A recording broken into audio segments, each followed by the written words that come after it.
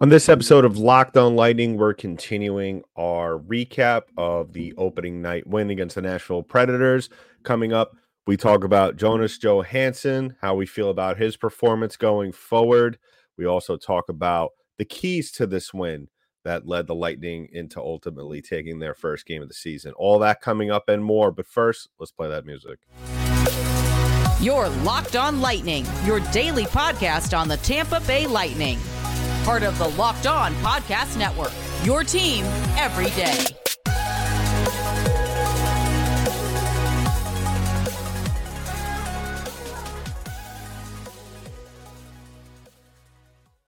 Welcome to another episode of Locked On Lightning, part of the Locked On Podcast Network, your team every day. I'm your host, Adam Denker. This is a reminder that this episode is brought to you by our friends over at FanDuel Sportsbook, the official sportsbook of Locked On. Make every moment more. Right now, new customers can bet $5 and get $200 in bonus bets guaranteed. Visit FanDuel.com/LockedOn to get started. On today's episode, as promised, we are doing a little bit of a deeper dive into this opening game. Like I said, we have time to play with here, whereas the Lightning, after opening up the season and picking up a good win against a very tough team, have a couple of days off already after having 5 months off. We'll be taking today, tomorrow, and then we'll be back at it against the Detroit Red Wings. And so in the meantime, we are taking different angles in our examination of that game because of the time permitted due to the weird scheduling by the NHL. And in the meantime, and if you haven't already done so, please go ahead and subscribe to the podcast. Give us a follow wherever podcasts are distributed in audio form. We're also available on YouTube. The page is always growing, so thank you if you have subscribed, and go ahead and subscribe if you haven't already done so. So looking at the game, or really revisiting the game the other night, some of the takeaways, I mean, really, what really impressed me, and really, if you're going to ask me for the rest of the season, hey, Adam, what was the reason why the Lightning started off the way they did? Why were they able to win this game against the Nashville Predators? Well, it really came down to the things that I have been stressing for pretty much the entirety of this podcast, since day one where this podcast has come into existence. And that's really starting the game with authority, especially at home, taking advantage of that home ice advantage. You got the fans behind you. Everyone's amped up. Everyone's excited to come out and see what the Lightning could do, how they could bounce back. And doing it against a team that is kind of in the middle of, I wouldn't say a rebuild per se. I think that Nashville is a sneaky good team. We saw it in the second period, and we'll get to that a little later on, what we saw from them, as well as, how the Lightning really weren't able to handle all that pressure. But what the Lightning did very well, they went out there, they asserted themselves, and that's something you really need whoever's playing in net, whether it was Vasilevsky last year, whether it was Elliott last year, or whether it's going to be Johansson this year, and especially when you have Johansson, who hasn't really had a lot of starting time at the NHL level. He's been mostly a career backup. That ability to go out, especially on opening night, when, listen, even the most seasoned veterans will have some nerves going. At the end of the day, that was the thing that really was, to me at least, the thing that really was deciding of this game. Because, and some people might disagree with this, which is fine. I mean, we also look at the third period, the Lightning won that. But really the first period, I think, coming out, really limiting the chances for Nashville. They were just really outplayed to a level where I haven't seen the Lightning dominate a team like that in quite some time. I mean, Nashville only had 2 shots on goal in the first period, as opposed to the Lightning having 12. Now, we'll get to Nashville completely flipping the script, and maybe I'm a little biased in my characterization of what happened there in the second period, but the Lightning did a very good job. And what really, really struck me about that early dominance was they were making Nashville skate with them. And especially even in their own offensive zone when they were getting set and they were going through a lot of the sequences. What I really like the most about it is that, in years past, normally when the Lightning are sequencing and circulating the puck around the zone, you kind of see a lot of guys just kind of stagnant in their motion. I mean, really, the person that really does the most movement out there, I think, in my opinion, is Nikita Kucherov. But for the most part, every other guy on that in the offensive zone setups, they're really just standing there. They're like statues. And I think at the end of the day, when the Lightning turn over the puck, that's the thing that really bites them in the butt, is that they're standing still and now it's a mad dash down towards the other side of the ice. The other thing that I really liked about that as well is that they weren't giving up too much. And what I mean by that is they weren't really pinching the defenseman, which I have been a big advocate for in the past. I really think, especially with someone like Victor Hedman, who is just so savvy, and even Mikhail Sergachev as well, who they have really good shots from the blue line. And they're able to get it through traffic and be able to give the opportunity for a putback. That's something that I really like. But at the same time, opening night, you got a fresh face goaltender in net.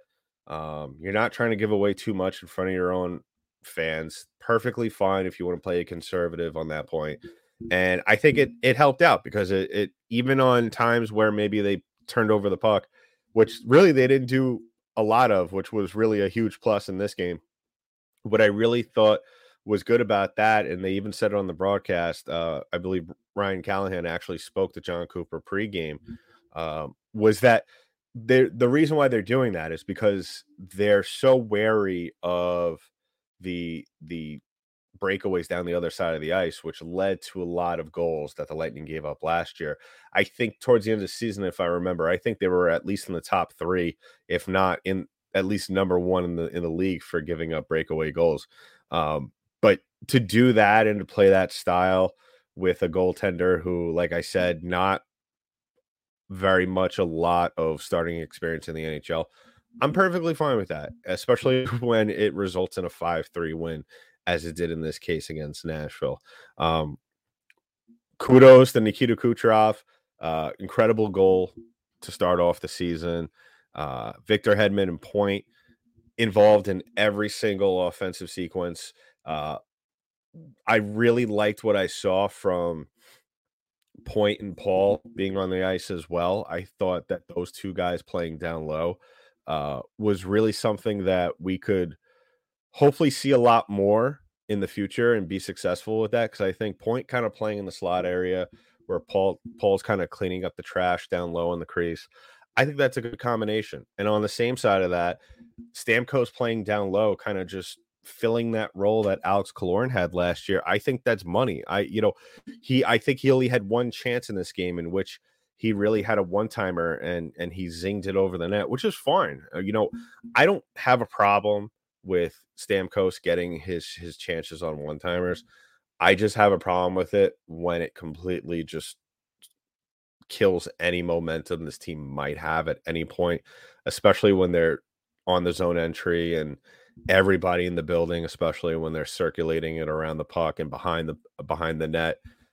Everybody kind of knows to a certain degree where the puck is going, especially when Stamkos is just standing there in the circle and not really doing anything and just having no intention of moving anywhere else. And if they could just keep the offense running like that, to where Stamkos primarily is in front of the net, because I think he is still very valuable in that regard. Even if he's not going to get the goals or the points, he's still going to be able to fill that role, which Alex Killorn had for many years here with Tampa Bay, being able to clean up the garbage in front. I think that is a long-term successful thing.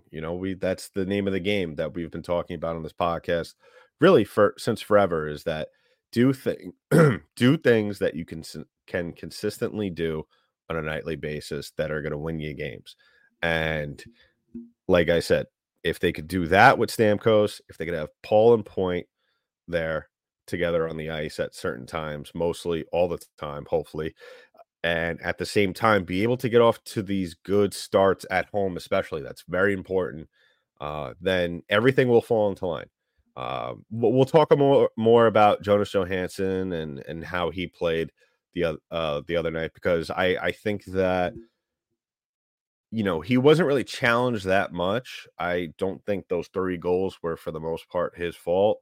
We'll get into all of that coming up, because I think it really is an interesting conversation to have with him, especially so very early into the season. So we'll talk about that in just a little bit. But first, here's a word from our friends over at FanDuel Sportsbook. Now, in case you haven't heard, FanDuel Sportsbook is the #1 sportsbook in the nation right now. New customers get $200 in bonus bets guaranteed when you place a $5 bet. That's $200 in bonus bets, win or lose.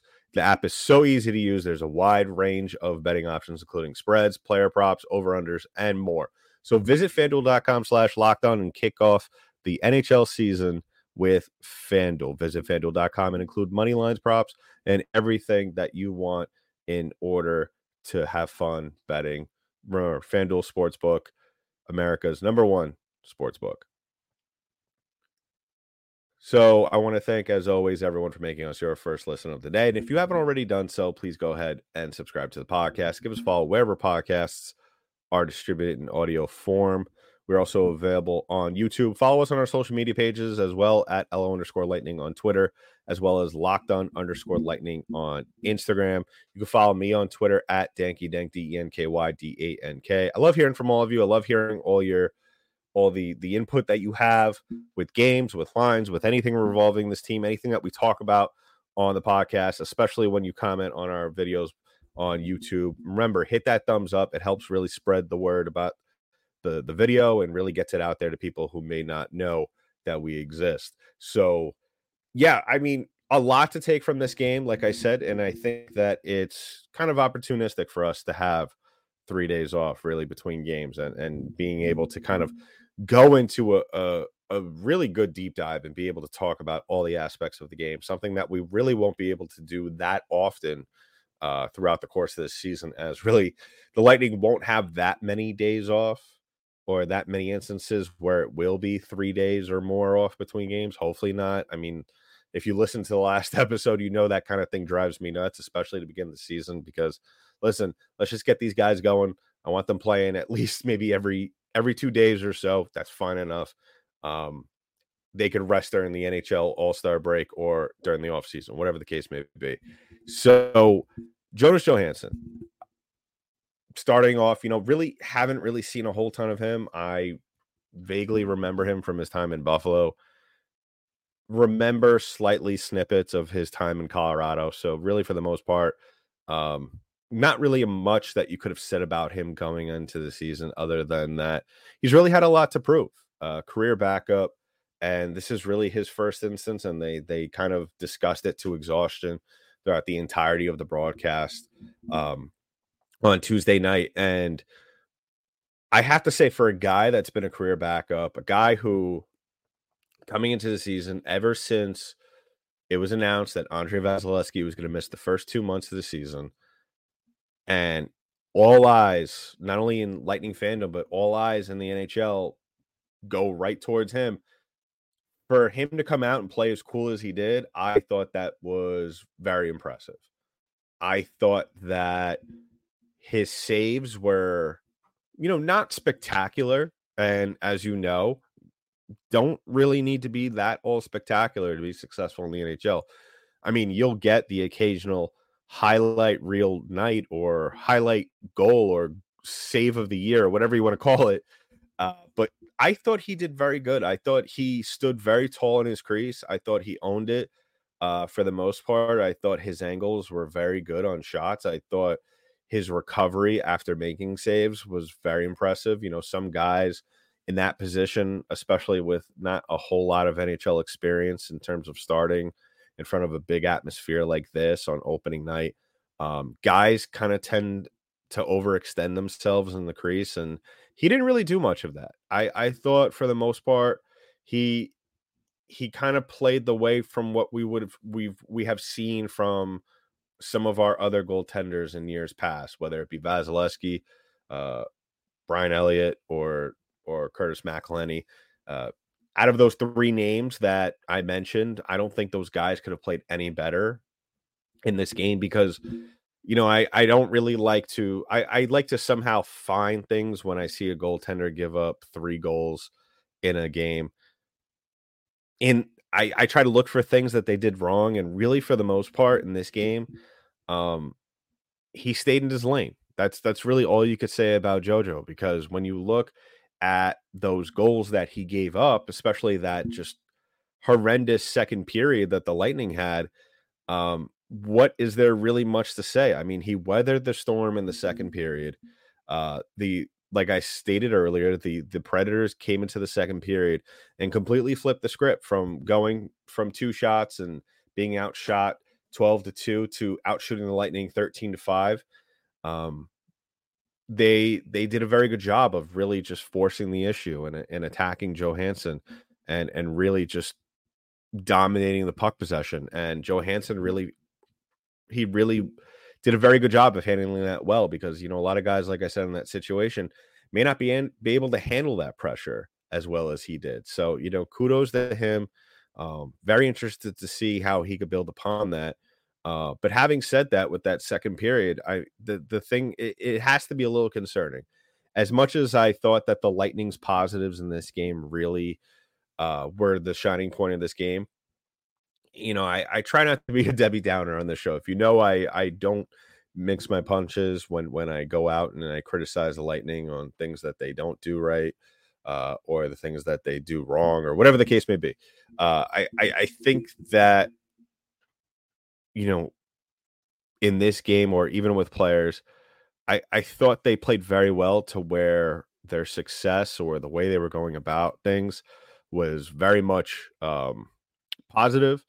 I thought that, the second period is one of those things where I looked at it. I'm not upset about it. It's just one of those things where I look at it and say, this isn't anything we haven't seen before with this team. And that really goes back to kind of John Cooper and his coaching staff, and kind of really just trying to force home the issue that, we need to continue to play 60-minute games.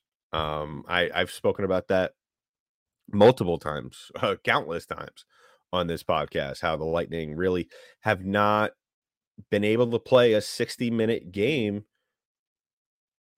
at all, really, in the last couple of years. I mean, they've had their moments where they look like they were going to, but at the same time, we haven't really seen that. We haven't really seen the Lightning play even, a good 40 minutes continuously. There's always something overshadowing it.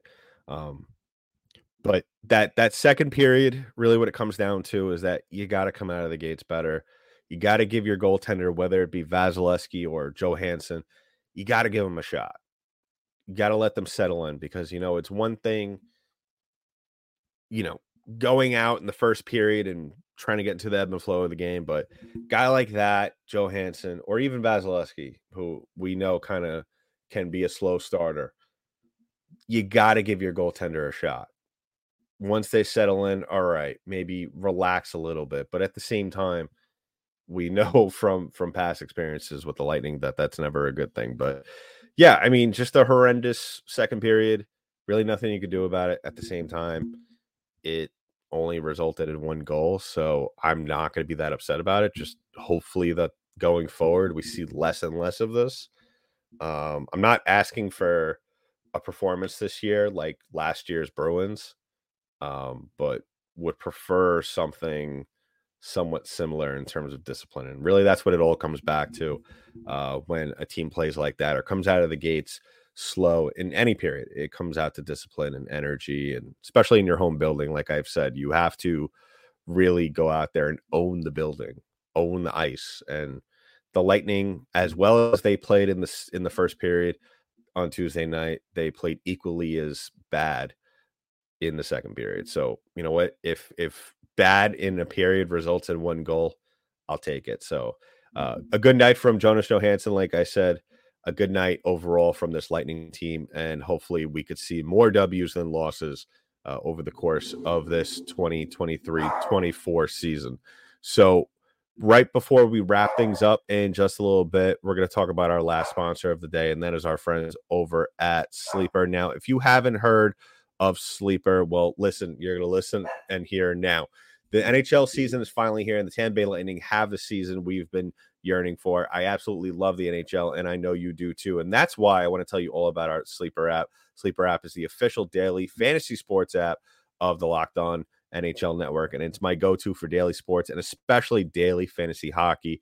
With Sleeper, you could win 100 times your cash on daily fantasy. So go to the Sleeper app right now. Use promo code Locked On NHL, and you'll get up to $100 match on your first deposit. Terms and conditions apply.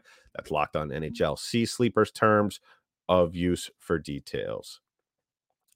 So wrapping things up on the show, like I said, very successful night on Tuesday night. All around, high marks all around for the most part. Was really impressed, obviously, from Nick Paul as well as Nikita Kucherov, both picking up 2 goals. And other guys as well. Mikey Esamont, he only played 8.5 minutes in this game, but the 8.5 minutes that he played, whenever he was on the ice, you knew he was there. He made his presence known. And a guy like that, I really like. And I think it was John Cooper in the offseason, or maybe somebody else. I don't remember who exactly the quote was, but I remember seeing a quote maybe last week or the week prior saying that, I think it was Esamont saying that he does show signs of Yanni Gourde. I don't know if we're there yet to even make that comparison.